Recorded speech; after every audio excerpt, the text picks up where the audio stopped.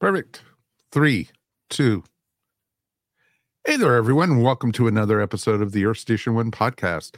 That's right, folks. We're back, and we are going into the world of noir. That's right, folks. We are going to look at, the dark side of life and, maybe, find some, criminals, maybe find, who done it, and here's looking at you, babe, that type of thing. It's going to be a ton of fun to talk all about. We got a great crew to talk all about it. Of course, first, Nick Fraser's back with the show. Welcome, sir. Hello. And of course, Rob Levy. Hey, I'm here for a slice of the action.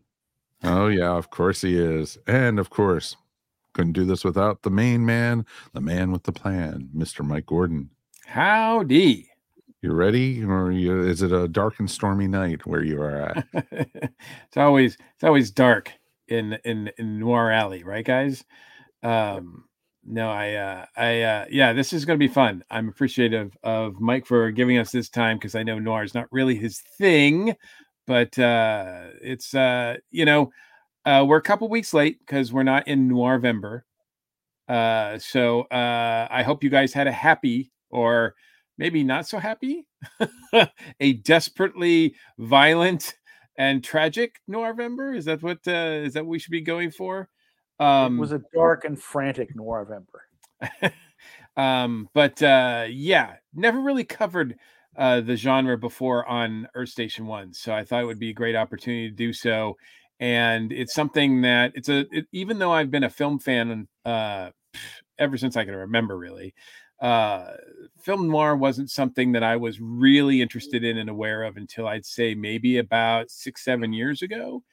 And I do really have to thank, and I think, his name is going to come up a lot here, but Eddie Muller of TCM, Turner Classic Movies, for sort of helping me wrap my head around the genre, because it's one of those ones that it's one of the reasons why I want to talk to you guys about it and to do a podcast on it, because it's one of those things it's hard to define, and yet I see it used a lot, like by people who just have no idea what it means. Like, for a lot of people, if it's in black and white, it's film noir, or if it's, if it's got any sort of like gunplay in it, it's film noir. If it's a detective story, it's film noir, et cetera, et cetera. I mean, there's a huge range that is covered under this genre, and there's classic noir, neo noir, et cetera, modern noir. There's all sorts of elements to it. I'm kind of curious as to how you guys first got interested in it or became aware of it. So, Nick, we'll start with you. When do you remember, like, when you started getting involved with film noir as a genre, or interested in it? Like, what was the film? Was there a seminal film that like really sparked your interest? Well, if you're asking for the first one, I know when I was a child, and then later when in junior high school, I saw The Maltese Falcon, which we can go into noir or not on that, but the important part is it's what most people think of with noir. For me, I come round about it from the other way, because I am a big fan of Chandler, because as a native Angelino, I'm a sucker for anything that has to do with the history of my hometown, and no one wrote LA better, even today, I think, than Raymond Chandler. So that's sort of coming in through the back door with the Chandler things, and then and there's all these other things like Double Indemnity. So much of film noir is set, or at least filmed, in Los Angeles.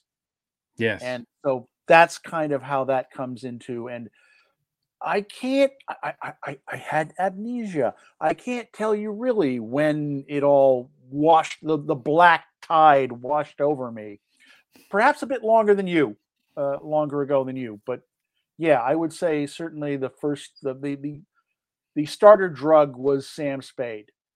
Yeah, I'm going to piggyback on that real quick, just because I think,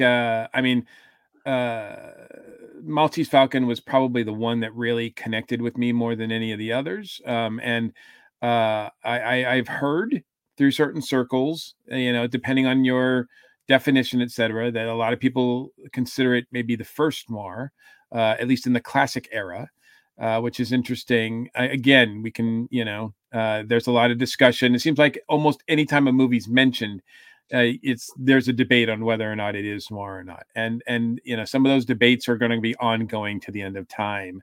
But I do think Maltese Falcon has a lot of the elements of it. And I do like, again, to quote Eddie Muller, who, like I said, is really interesting. Like he really shorthandedly defines noir as suffering with style, right? So I think that I think Maltese Falcon definitely covers it, especially the ending of Maltese Falcon, where it's like, yeah, it's really just a slap in the face to everybody, including the audience, and I just love it in a beautiful way, I think. So Rob, what about you?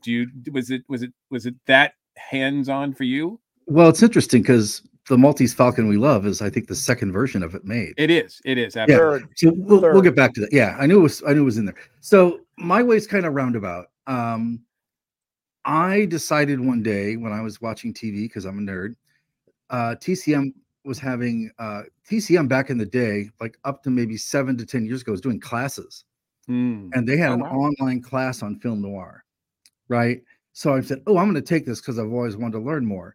And I realized that a lot of these movies I had already seen, but I just didn't know they were film noir. Yeah. But I really dove into it through the TCM class, and they had like 2 months of movies. And then just, when I'm in Chicago or New York or, here in St. Louis, if they have classic screenings, a lot of the times your local retro theater will show a lot of noir films because they're still very popular. So I kind of came at it that way. Mm-hmm. Mm-hmm. Excellent. And yeah, I think you're right. I mean, yes, we all have TCM to thank and still thank. Eddie is still, out there almost every Saturday night, showing in Noir Alley, showing a different movie. It's amazing to me that classic noir is usually defined as like starting in the early 40s to probably, I'd say, the mid 50s, right? I mean, it's kind of like, depending on who you talk to, what the last classic film noir movie was, but it's usually in there. And, but it's amazing, like how many movies, like we're talking like 300-400 movies can be sort of put under that umbrella in some ways, which in and of itself is humongous. And then, then the influence that those movies will have on other movies going into the 60s, the 70s, the 80s, even through today. And so there's elements of noir, I think, still today in movies that are released. So it's really interesting to track that, I think. But I've always been attracted to detective stories. I've always been attracted to, from very, very early on, I was attracted to Hitchcock. And as much as I love Alfred Hitchcock movies, I've always had a difficult time categorizing any of those as noir. And I still do, even though I think the definition does cover a lot of his movies set in the late 40s and into the 50s in some cases, which is kind of interesting to me because I see them in Hitchcock first and not as noir. But there are some movies that come up, as well as underground movies, movies that are made from very, very low budgets. So if you're a noir fan and you want to run the gambit, there's a lot of stuff to go through, and some of it's not that great. Like anything else, though, like any other genre. Oh, absolutely. Some of it for production reasons was made on the cheap.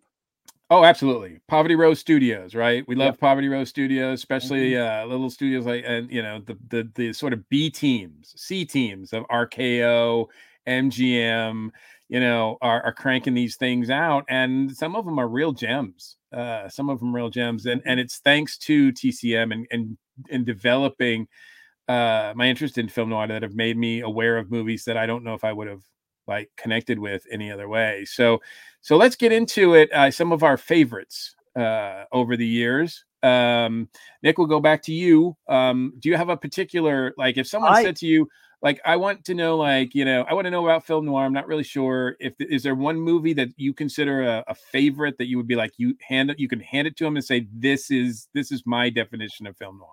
I am famous for never having a favorite, and normally I would say, well, Hard Boiled Detectives, But in this one instance, I do have a favorite. And that film is Out of the Past. Oh, nice. With Mitchum. It is the platonic perfect of the film noir, as far as I'm concerned. It's got all the things, almost all the things you. The only thing it could do more is would had more Los Angeles in it for me. But it's got the dark visuals. It's got the hammer it into your head, the countryside is better type thing. It's got the gangster. It's got the private detective. It's got the fractured narrative with the wonderful, ironic voiceover narrative. It's got the femme fatale. It's got betrayal. It's got everything you need for a film noir. Yeah, it's a great choice. It's a great choice, and it's a great option. Mitchum is one of the huge, like one of the big faces of noir. Like 9 times out of 10, if you pick a Mitchum film from this period, in this time period, classic noir, like it's just oozing with something. Like he's got something about, almost more so than I'd say even Bogart, who usually is the face of noir in a lot of like pop culture ways. But Mitchum is just, and that movie is great too. The woman in that is a really great femme fatale. Jane Greer. Jane Greer, right? And Jane Greer, and a tiny little role for Rhonda Fleming. Oh, yes. As the secondary femme fatale. Yeah, absolutely. That's a great pick. Yeah. Rob? All right. So I've got to choose between 3, so I won't name all of them. We might get another round here. But I've got backups, so yeah, go right ahead. Yeah. So I'm going to jump in with just The Third Man. Just because it's got all the sort of Cold War, beginning of the Cold War angst. It's amazingly shot in shadows and dark and stuff. And Joseph Cotten, the other guy who's in every film noir movie, is fantastic in it. Wells is great. But it's an example of noir is very much a style. And if you watch The Third Man, it's very much a style in terms of the shadow and the lighting of it, and also sort of the dialogue too as well. And yeah, so I'll go with that one. It does have the cinema's greatest mutant, Orson Welles, in there too. So yes. And it's yeah, I mean that one is oozing with style as well. Black and white. Carol Reed is just phenomenal. Yes. Another one of his that I really was introduced to just recently actually was Odd Man Out. Yes. With James Mason, and both of those combined, I'm like, I don't know if there's a category for sort of quote unquote English noir, but yes, oh yes, there is. There very much, there very definitely is. Yeah, yes. because yeah, they're definitely, these are those A pictures for sure. And one thing is also about I think The Third Man too is it's sort of like, it seems to be more about more than just about a guy who's caught up in something. It's almost like just this post-war Europe is caught up in something. I mean, post-war Europe becomes this whole like dark city, this whole like dark alley, dangerous place, full of unsavory characters. And I like to see sort of the gang underworld leave New York or LA or San Francisco and go into some place that you don't expect it necessarily, which is Vienna, right? And they do this thing where when you think of Vienna, you're like, oh, it's like Paris. It's the city that you think of just all this stuff, but it's literally in rubbles. And they filmed it in Vienna 75 years ago. Now they were filming this movie in Vienna, and it's falling apart and it's crumbling. And I believe Wells used actual citizens for extras as well. Yeah, that wouldn't surprise me. That wouldn't surprise me. Well, Wells didn't direct this movie. Right. No. So, but he had a very good hand in how it looked. Sure. And he kind of was a control guy. Yes. Yeah. I'm sure he offered his opinion whether it was asked for or not. It's absolutely.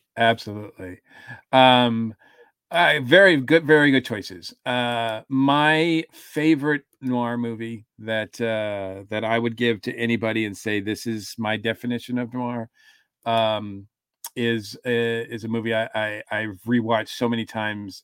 Is Night in the City. Night in the City stars another big face of noir, Richard Widmark, who I love because on the one hand he can play these evil assassins, demonic agents of violence. I mean, I think if they were going to make a Batman movie in the 40s, that Richard Widmark would have been the Joker, if not like you look at what he does as what is it, Panic in the City? Is that he's in that one? Panic right? in, no, he's Panic in the Streets. He's the good Panic guy. in the Streets, right? I think he's the uniformed health agent in Panic in the Streets. Perhaps you're thinking of Kiss of Death. I am thinking of Kiss of Death. Kiss of Death is the one where he famously throws Grandma down the stairs, down the stairway, laughing hysterically. And he's so good at playing bad. But what I really like about Night in the City is that he's this guy who's just trying to scrape two pennies together. He's thinking big. He's dreaming big. Also takes place in England, because you couldn't film this ending. This movie in Hollywood. I think another thing I like about this movie is that it's done by some guys who were blacklisted, so they couldn't work in Hollywood. So they had sort of that shadow over them.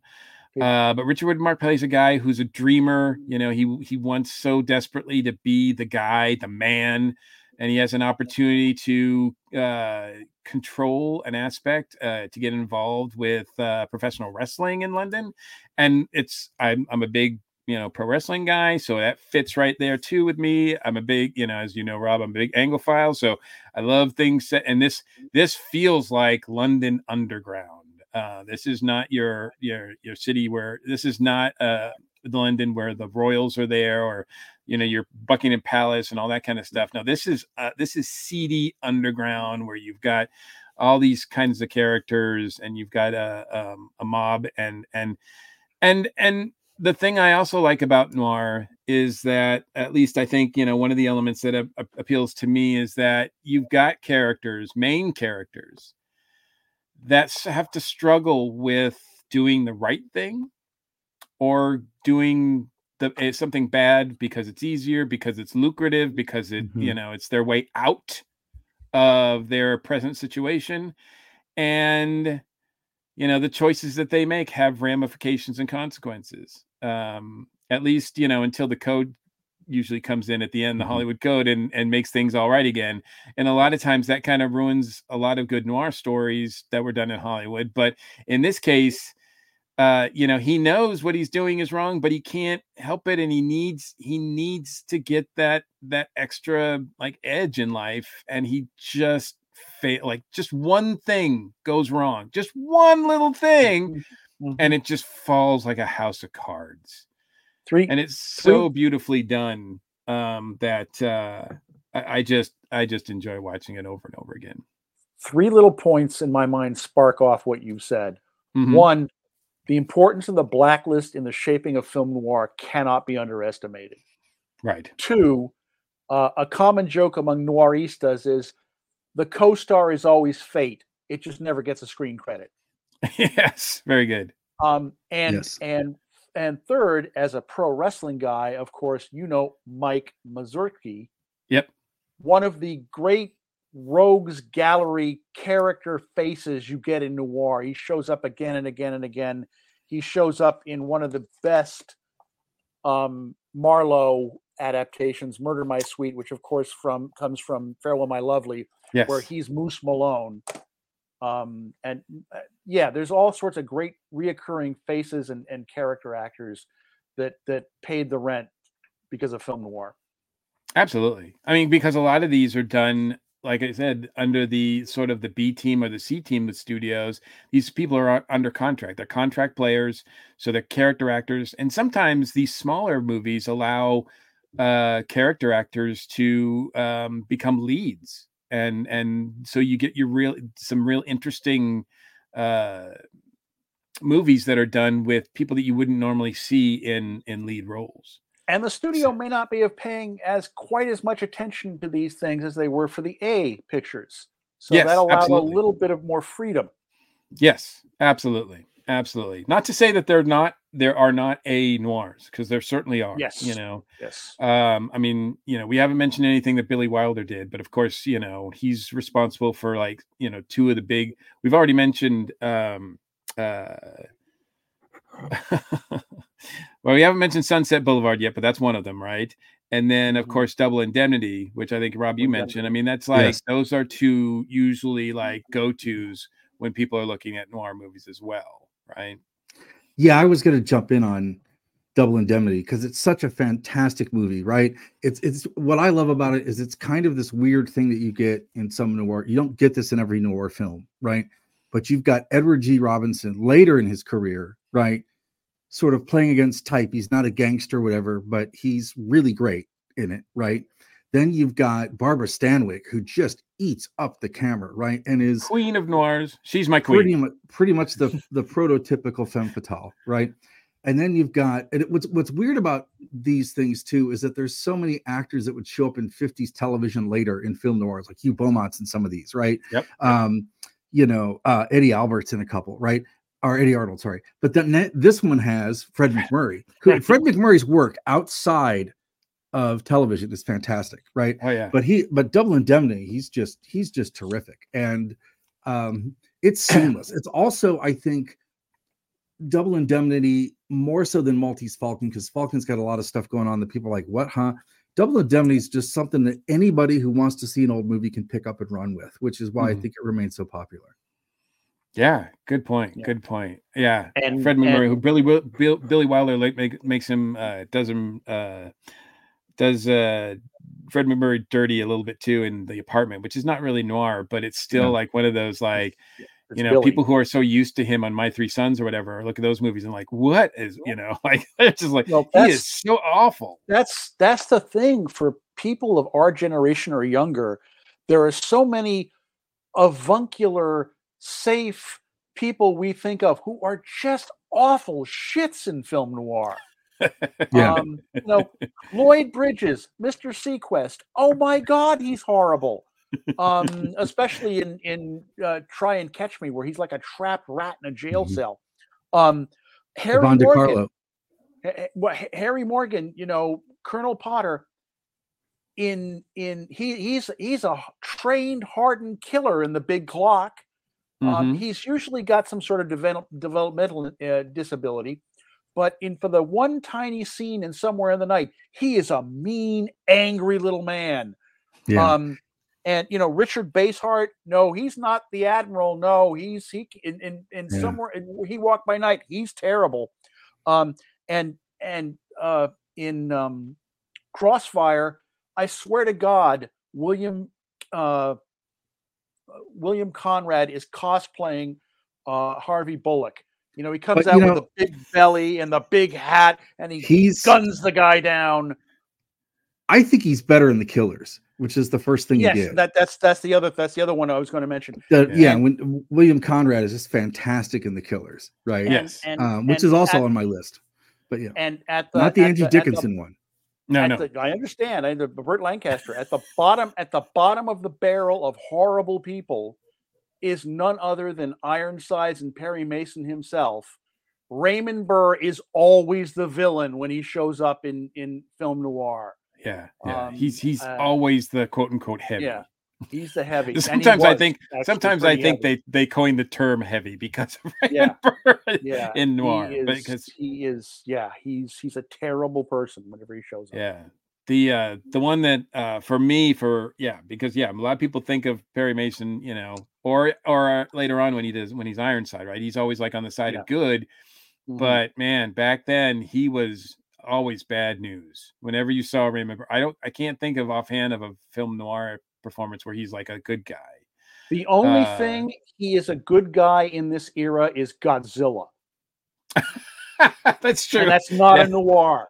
That's not a noir. No. That's a whole different discussion. But yeah. Oh man, and there's one that actually should make my list too of one of my favorites. It's the one where oh man, Elizabeth Scott and Raymond Burr, and who's the lead in it? And he plays an insurance guy, kind of like a play on Double Indemnity, where he's an insurance guy and he I've gets seen this. yeah, he gets I can't remember the name, seduced but I by believe I've seen Elizabeth this. Scott. Pitfall. I be. don't think it's Could be. Pitfall. That sounds I don't know. I'll have to look it up. But That's anyway, the other problem with noirs. They have they went for lurid titles. yes. So there are so many By Night or Yeah. So yeah. Since we mentioned a few of them, I mean, I think I don't want to spend like way too much time on it too, but because it's not something you see much anymore. But I think out of this era comes the femme fatale, right? The queen. You know, I think Barbara Stanwyck is perfect at this, especially in Double Indemnity, but also in other movies as well. And to me, she runs the gambit. I mean, I think she did like 10 or 12 noirs total. And she, you know, I think I just watched Gambling Lady, which she's great in. And a lot of times it's amazing to me because she'll take the role that I think in some ways is maybe was written for the man, you know, and then and she has like actors play off of her rather than, you know, the other way around, which I think is interesting. But yeah, there's so many sort of other Lauren Bacall, of course. Yeah. And yeah, go ahead. Mention some other Ida queens of Lupino. noir. Ida Lupino is one of my favorites, along Yes. with Anne Sheridan. Yeah, Elizabeth Scott, as we said. Yvonne DiCarlo's great in a couple of these. Mm-hmm. Man, there's Although a ton. Joan Crawford made a lot of these. She did. Yeah. Rita Hayworth is fantastic in Gilda. Yes. Oh, and, yes. And Lady from Shanghai. And also Lady from Shanghai. And then isn't she also in Touch of Evil? No. Someone's a Touch of Evil. No, that's Touch of Evil is Marlene Dietrich. Yeah, she's great in that too. Yeah. Yes. Janet Leigh's in that too. Janet Leigh is the female lead in Touch of Evil. I'm glad, by the way, Mike, that you mentioned Sunset Boulevard. Sunset Boulevard is one of two films in the noir canon that I think is so good that it transcends mere noir. If one can say mere noir, Sunset Boulevard is one, but you have to really understand Hollywood to get a lot of the jokes. And it is, in fact, a very dark comedy, or at least has a lot of laughs. And the other one with Robert Mitchum himself, as far as I'm concerned, is Night of the Hunter. Yes. Which I love the idea that it's a noir fairy tale. I every time I watch Night of the Hunter, I'm marveled at because it's not looking Charles Lawton, who directed it and is not in it, but he directed it so beautifully. First of all, I can't imagine that he never directed another movie, because I'm just like, he's so good. Like, this is so good. Well, I want more of this. And he's not going for realism here. It has a storybook quality to it, but it's so creepy. It's so good. And of course, you know, again, Mitchum, you know, plays a role similar. You know, he does these kind of like psychotic roles like this and in Cape Fear, but he can also play like just this guy caught up in stuff that, you know, he has no business being in. Sadly, Night of the Hunter did the one thing Hollywood can't stand, which is didn't make a lot of money. Yeah. So that probably, but, you know, but it's considered a great classic to this day, deservedly so, I feel. Mm-hmm.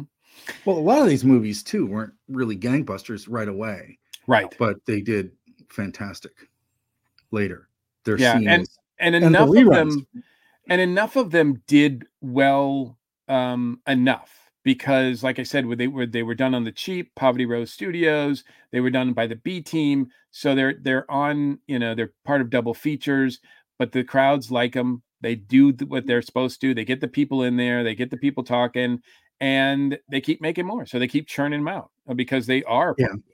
And they did really well, when we got to the 50s and people needed stuff to show late at night, and it was sort of the idea of the late night movie or the drive-ins. Yes. A lot of these movies sort of got a second shelf life, right? So in an ironic way, television both killed and saved film noir. Yeah. Yes, it did. Yeah. Well, I mean, you could say that about classic horror too. It's a lot of stuff that happened there. But it also, as we mentioned too, gave a lot of work to a lot of these actors that we see in these. Any other shout outs you want to give real quick to anything else? I mean, I know, like I said, there's so many, but just any of your favorites from Hollywood now. We're gonna go outside of Hollywood in a second. I love the gimmicky stuff. I got to admit, Okay. DOA, one of my favorites. One of the craziest plots ever, and then Kansas City Confidential, yes, which Tarantino loved. But DOA is a man stumbles into a police station and says, "I want to report a murder, me," and then has to tell this crazy story as to how he got there, and then him running wild in the streets in San Francisco. No, that's Ed O'Brien, right? Edmund O'Brien is one of the faces of noir for sure. Another famous noir face, and he can flip. Like he can play the bad, he can play the good. Robert Ryan's another one. He can play the bad, he can play the good. There's so many great examples with him in it too. But in some movies he's both. That's true. What Edmund O'Brien, I just saw DOA and I love that. I loved rewatching it again. I just think it is crazy, like, to follow the plot. I mean, it's just Edmund O'Brien just running around sweating for an hour and a half. Like, it's just, and of course that's so one of the criticisms. That's one of the criticisms people sometimes have of noir, is that the plot is so hard to follow. But you don't. That's not necessarily the reason you should come to noir, and frankly, you should challenge yourself. And I polled some friends of mine about what do you like about noir, and one of them says, I kind of like the crazy plots. Besides, sometimes you end up with a lead doorstop instead of a jeweled bird. Yeah, I think that's right. And I think also, no matter how crazy sometimes the plots get, like if you look at, if you look at Big Sleep, nobody can make sense of that plot. Even the original writer can't make sense of that plot. But I think that it's just a matter of, if you've got the right actors and you've got the right central character who's running around and who's, responding to all of this. I mean, how many of us, we can all relate to things being so crazy we cannot grasp what's going on. And we're caught like flies in a web. We just can't get out. And we struggle. That's really the main thing of noir. I think talk about a movie where one thing goes wrong. Another one, Eddie Miller refers to it as Andy Hardy Goes to Hell. It's called Quicksand, where Mickey Rooney embezzles $20, and I don't think it's quicksand. It just snowballs. Everything just gets worse and worse and worse from that one little action. And I think it's a case of, the main mood of noir is, oh my God, the universe is out to get me, and I don't. So, but they also use flashbacks very well too. A lot of the really good ones too. Yeah, that's kind of another trademark of it. I know you were talking about movies that sort of are off the radar. For me, I found this through Eddie Muller, and it's fantastic. It's called Gun Crazy. It's from 1950. Yes. It's a B studio film. It's bonkers. It holds up well. It's kind of frightening in today's contemporary world. King Brothers, great work. And then two George Raft movies. George Raft's kind of the great tragic figure of film noir, because he basically was actually pretty much a gangster in every way, shape, and form. But he literally turned down every great movie ever made because he didn't want to do it. But he did two of these that are really great: Johnny Angel and Intrigue. They're both, I think Intrigue is 47 and the other one's 46.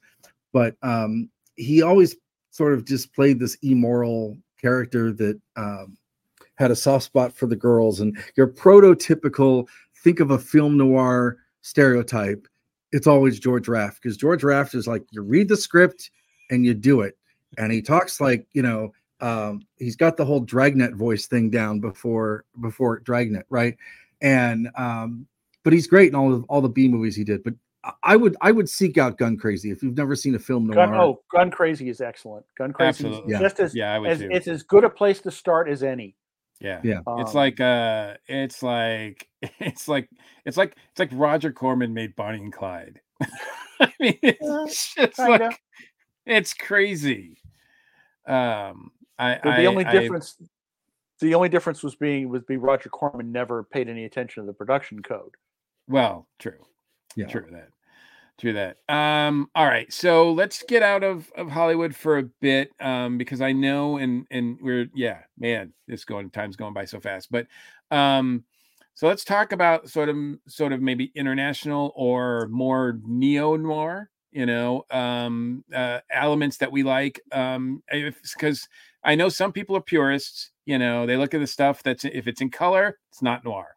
If it's not, set in America, it's not noir. It's like there's all these, like, everybody's got their boxes that they check, and one thing I love about Eddie is that he's not interested in like excluding, like he's not interested in gatekeeping. He lets like if it's got a single element of like that's noirish, he loves exploring it, and I love that element of his show, and it's made me sort of welcome. I really love, to be honest with you, I really love like sort of Japanese noir.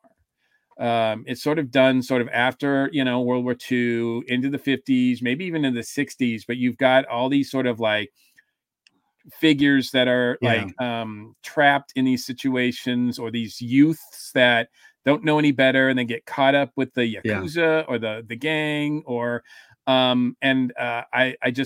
eat that stuff up. I love Tokyo Drifter, and I love Cruel.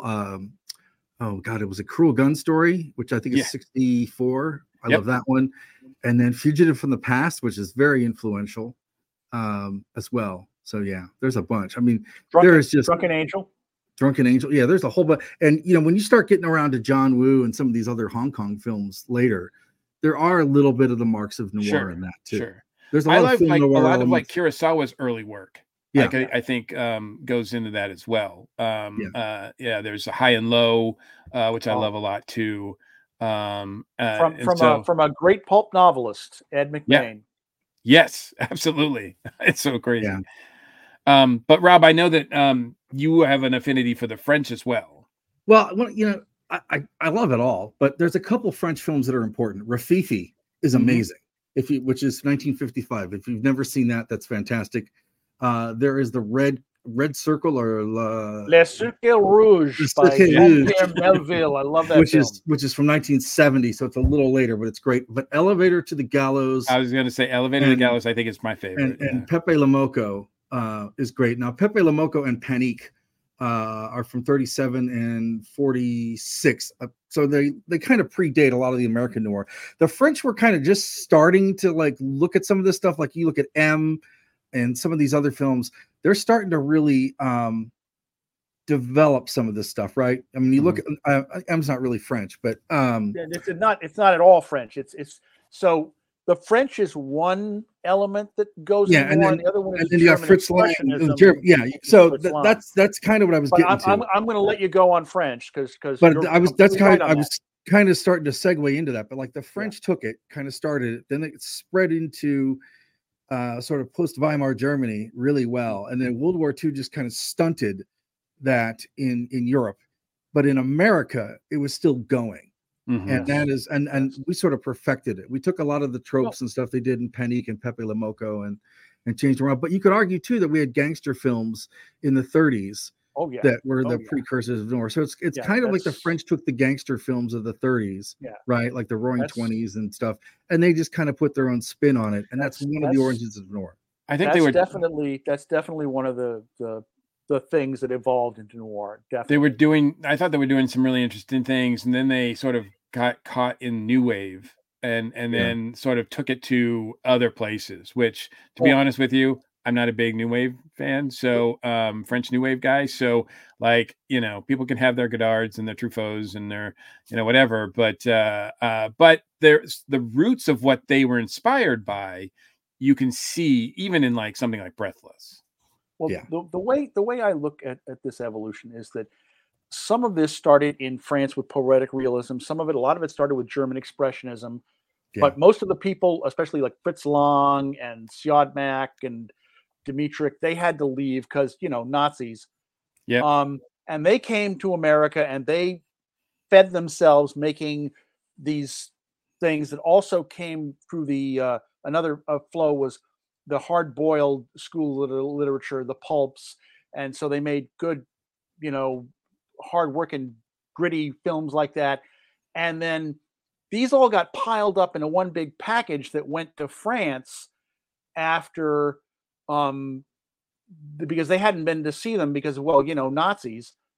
And then they came up with this term, film noir, because of course no one in Hollywood was making film noir. That touches on something that no style of film creates more ridiculous arguments about what is and what isn't than film noir.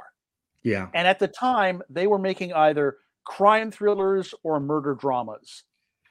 And the word melodrama got thrown around a lot because melodrama didn't mean the same thing then that it quite means today. And they didn't really think of it as film noir then either. No, not at all. No, I'm making a film noir. It was like I'm making a gangster film, or this a crime film, crime thriller. This was something that a bunch of French theorists who later became directors came up with, and we didn't really hear about it in this country in a usual parlance until about 1972. Yeah, when other smarty pants film people wrote about it in English. Yeah, and I don't even think it became like I think it took like someone like Eddie Muller and his book Dark City to really flesh out like, hey, a lot of this stuff that was done then has these elements in common. Take a look at it, because I think it, like, from an academic's point of view and from just a film cinema point of view, take a look at these things and what was going on. It's really interesting. And so we're getting close to having to wrap up, but I am kind of curious because, as I pointed out, a lot of this stuff I think is still influential today.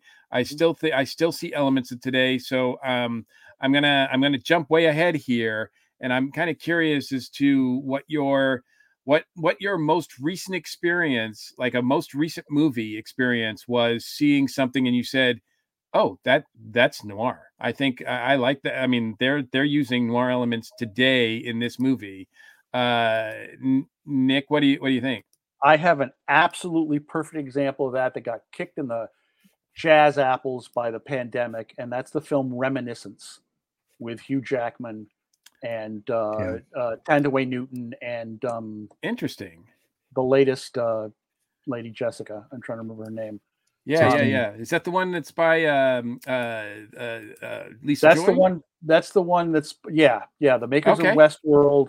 Yes. Christopher Nolan's little brother wrote the thing. His sister-in-law is the director.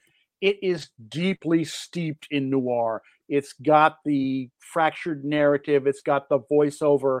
It's got the woman that came in out of the sun. It's all about memory.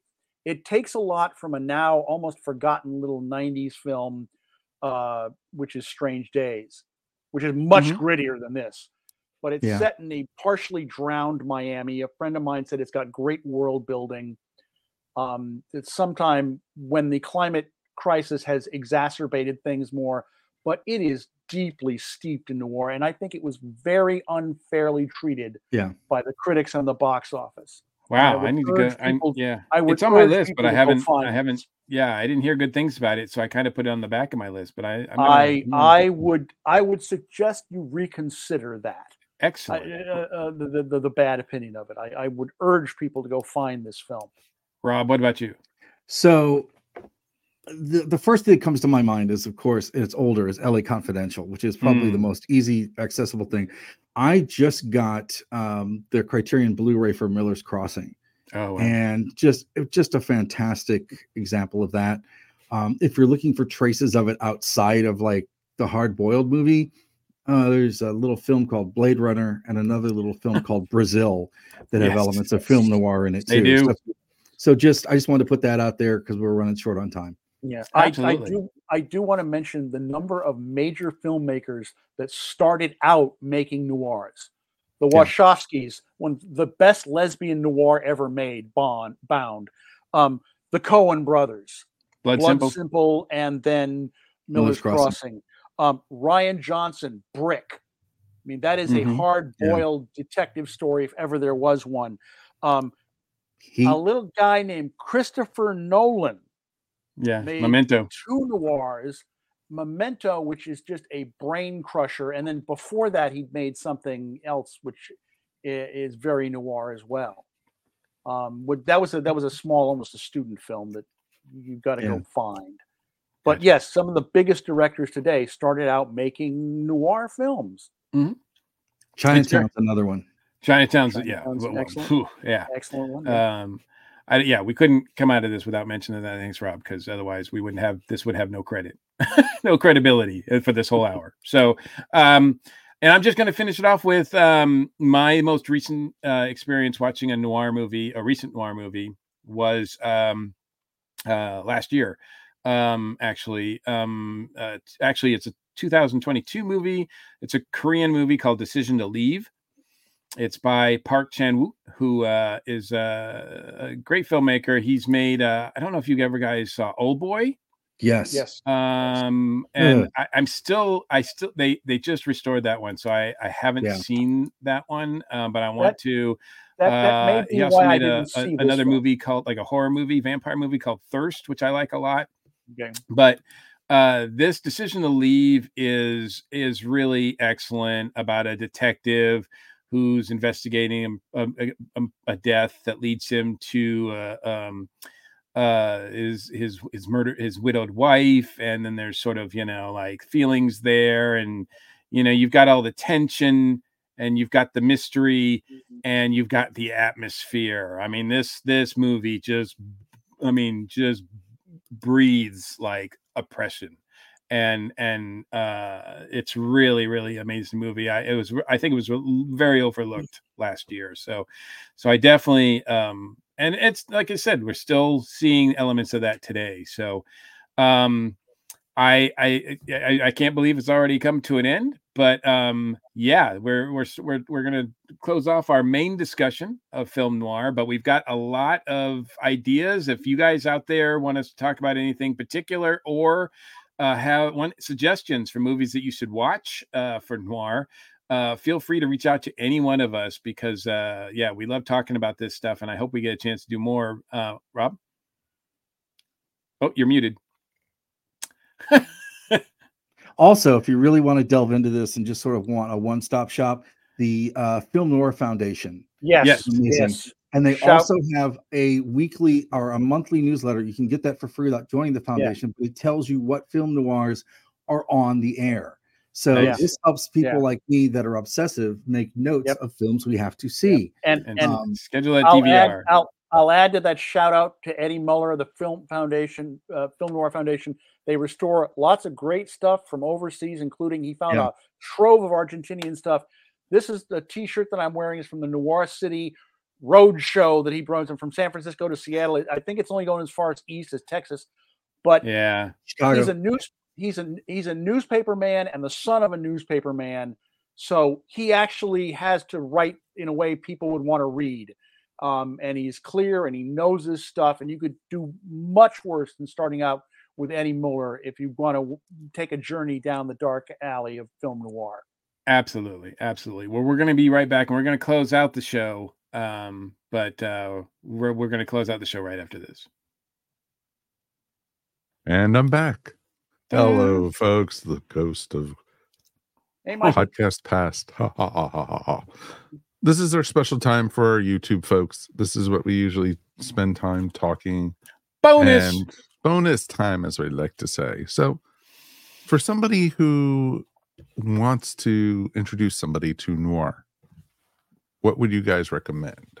I would recommend the two things. I would recommend getting a copy of Dark City by Eddie Muller, which has just been reissued, or also the Film Noir Encyclopedia by Harry Abrams, which I have, and it's literally lists a ton of films that are film noir, gives a description of them and just all kinds of fun facts about them.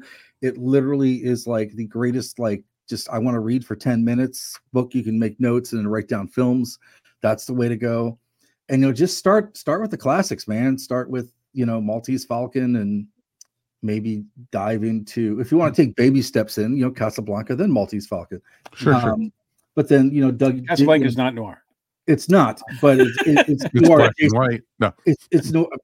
It's noir adjacent, right? Because it's got a lot of the actors in it that you'll see, and it's kind of been a great gateway for a lot of people I know that like film noir. That's kind of their gateway to it, right? Sure. Yeah, Maltese Falcon, Double Indemnity, The Third Man. There's stuff like Shockproof that's out there, DOA. If you go to if you have a streaming service, there is a film noir app that you can download, and it shows a ton of the B film stuff. Just look up film noir. I can't remember the station of it, but they show like The Sniper and blah blah blah on the run. Everybody's on the run, right? So that's another good place too. Is just go to your app that you stream with and look up film noir. There's one you can pull up. Well, here's another question with that though. What about TV or books for folks? Has there ever been a really good TV show? I mean, Max yes. Headroom. Max Headroom is Max Headroom is very neo-noirish. Yes.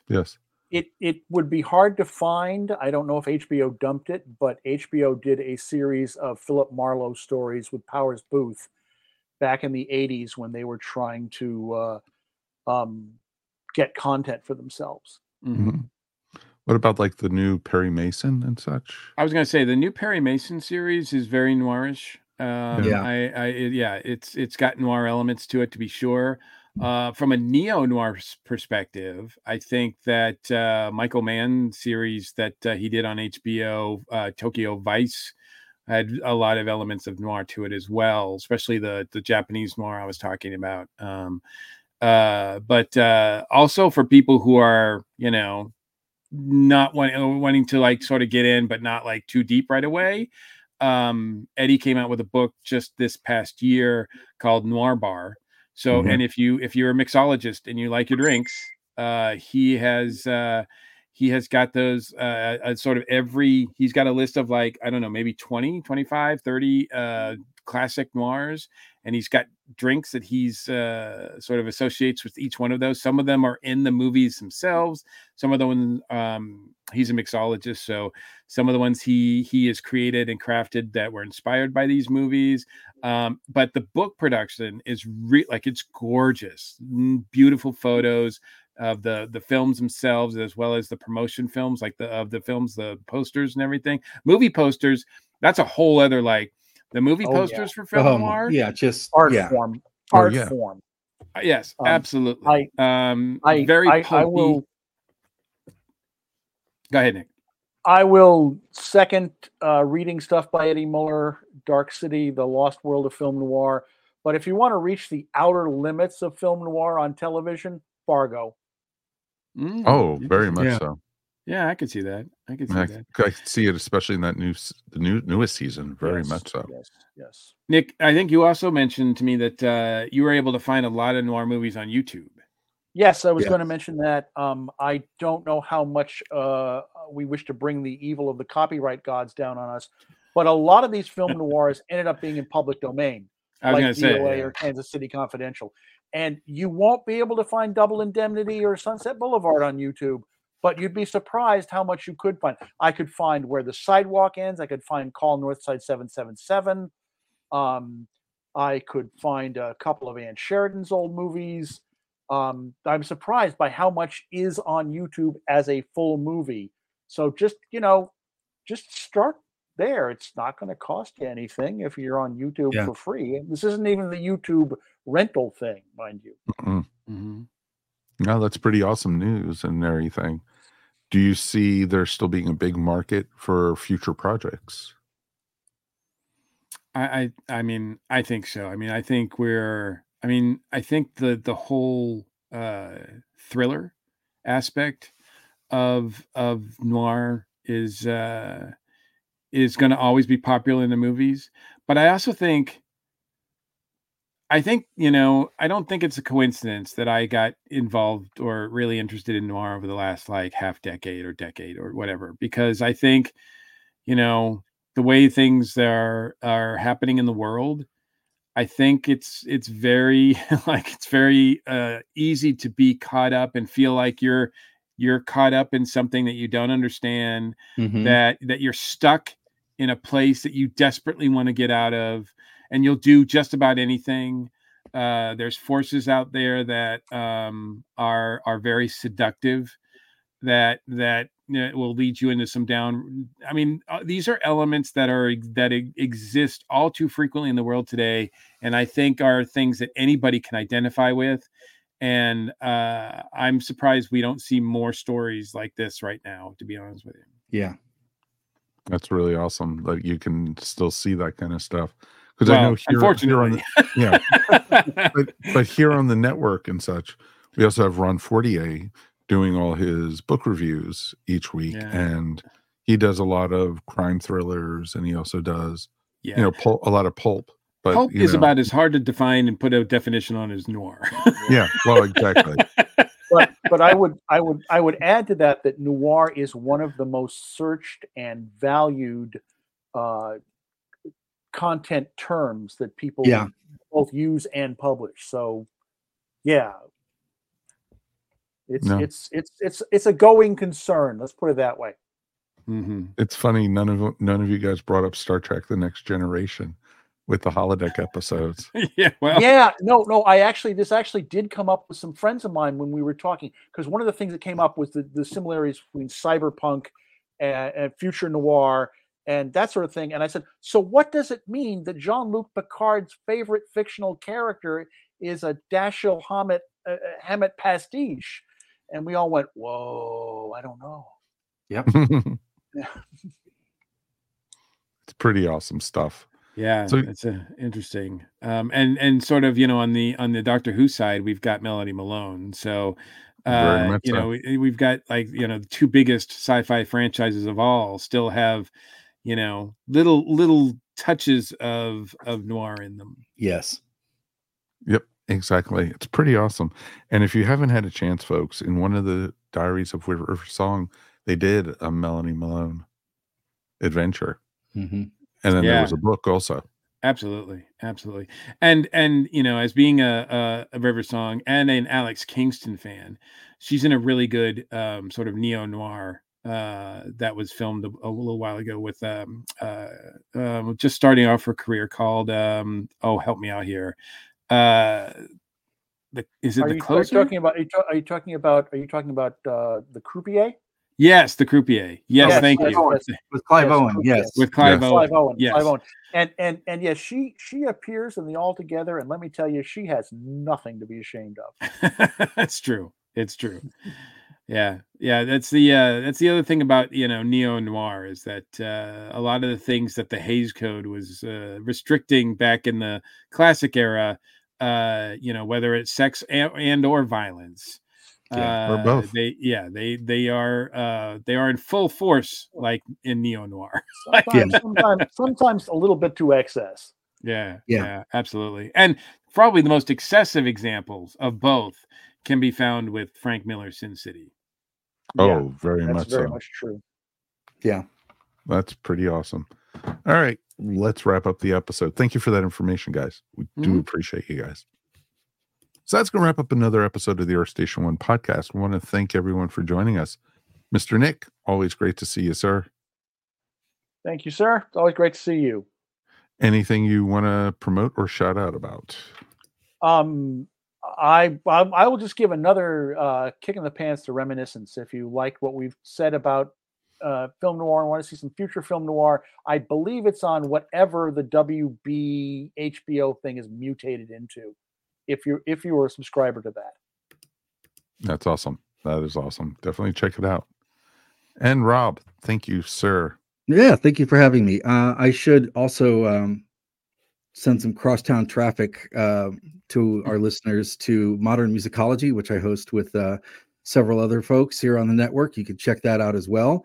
And also, I have a radio show on Louder Than War Radio called Antics. It's every Monday. It's streaming out of Manchester, England. And you can hear it from 12 to 2 Central Time, 1 to 3 Eastern, or 6 to 8 Greenwich Time. So check that out as well. That is awesome. And congratulations on your second anniversary of Modern Musicology. Thank you. Absolutely. And I love the guest you had for your anniversary show.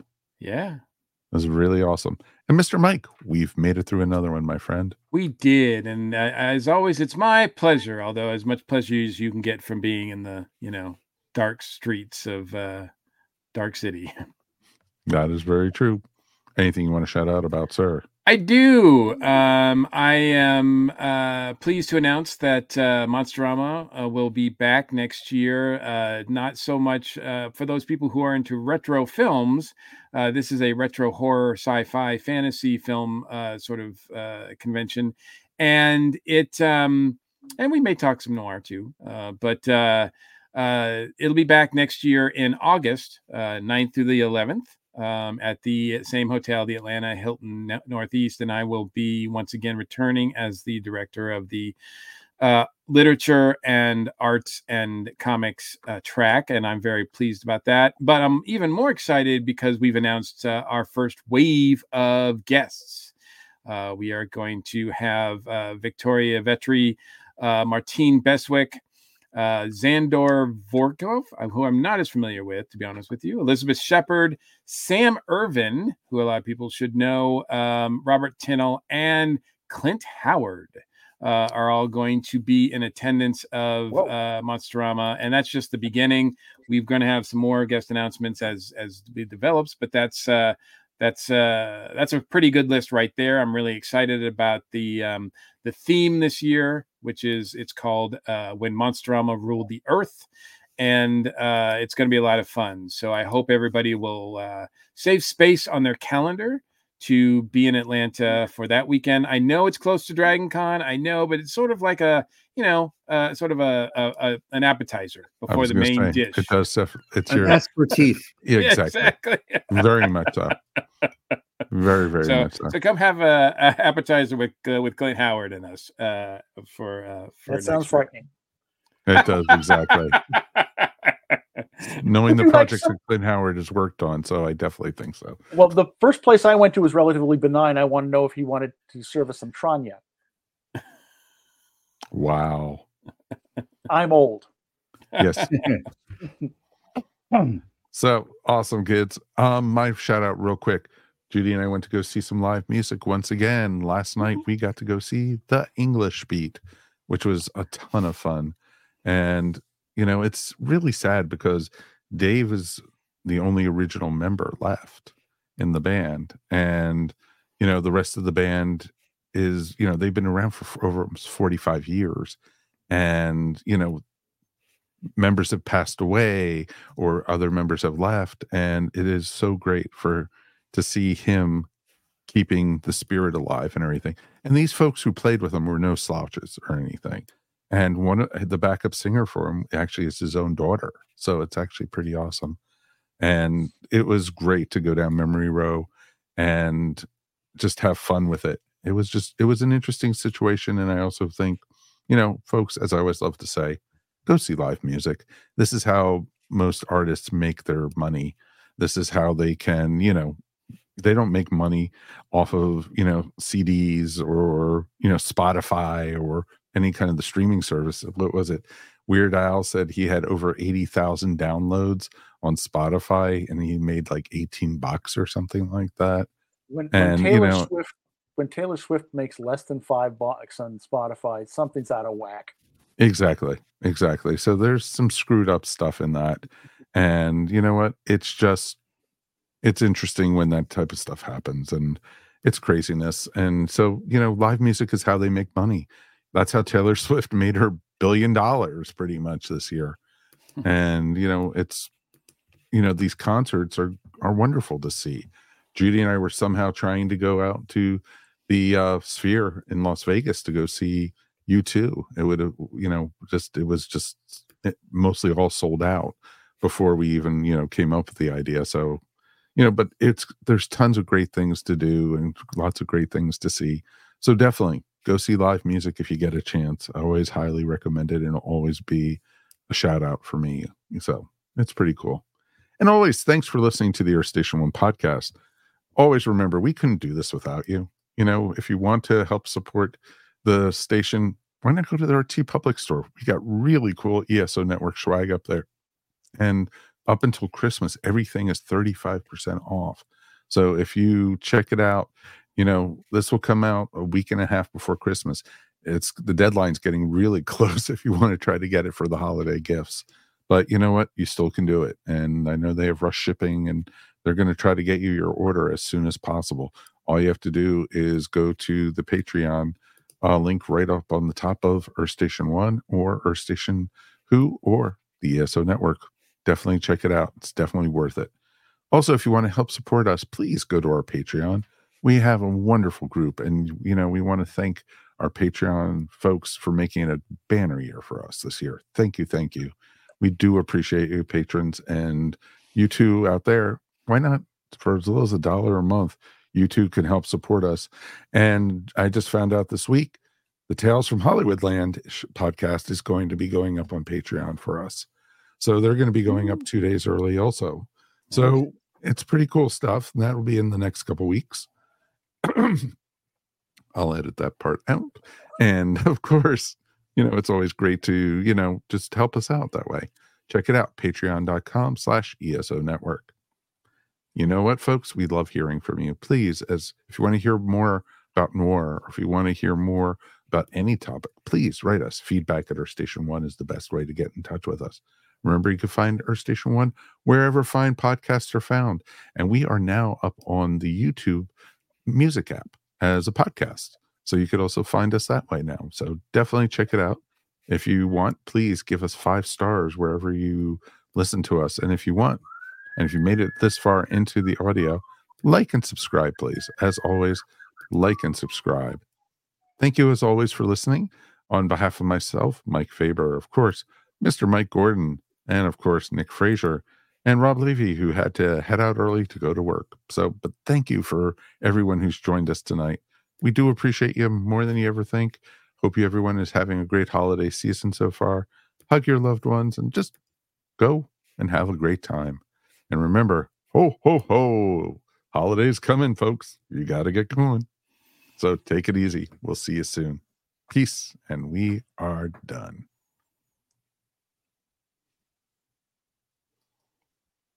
Of course,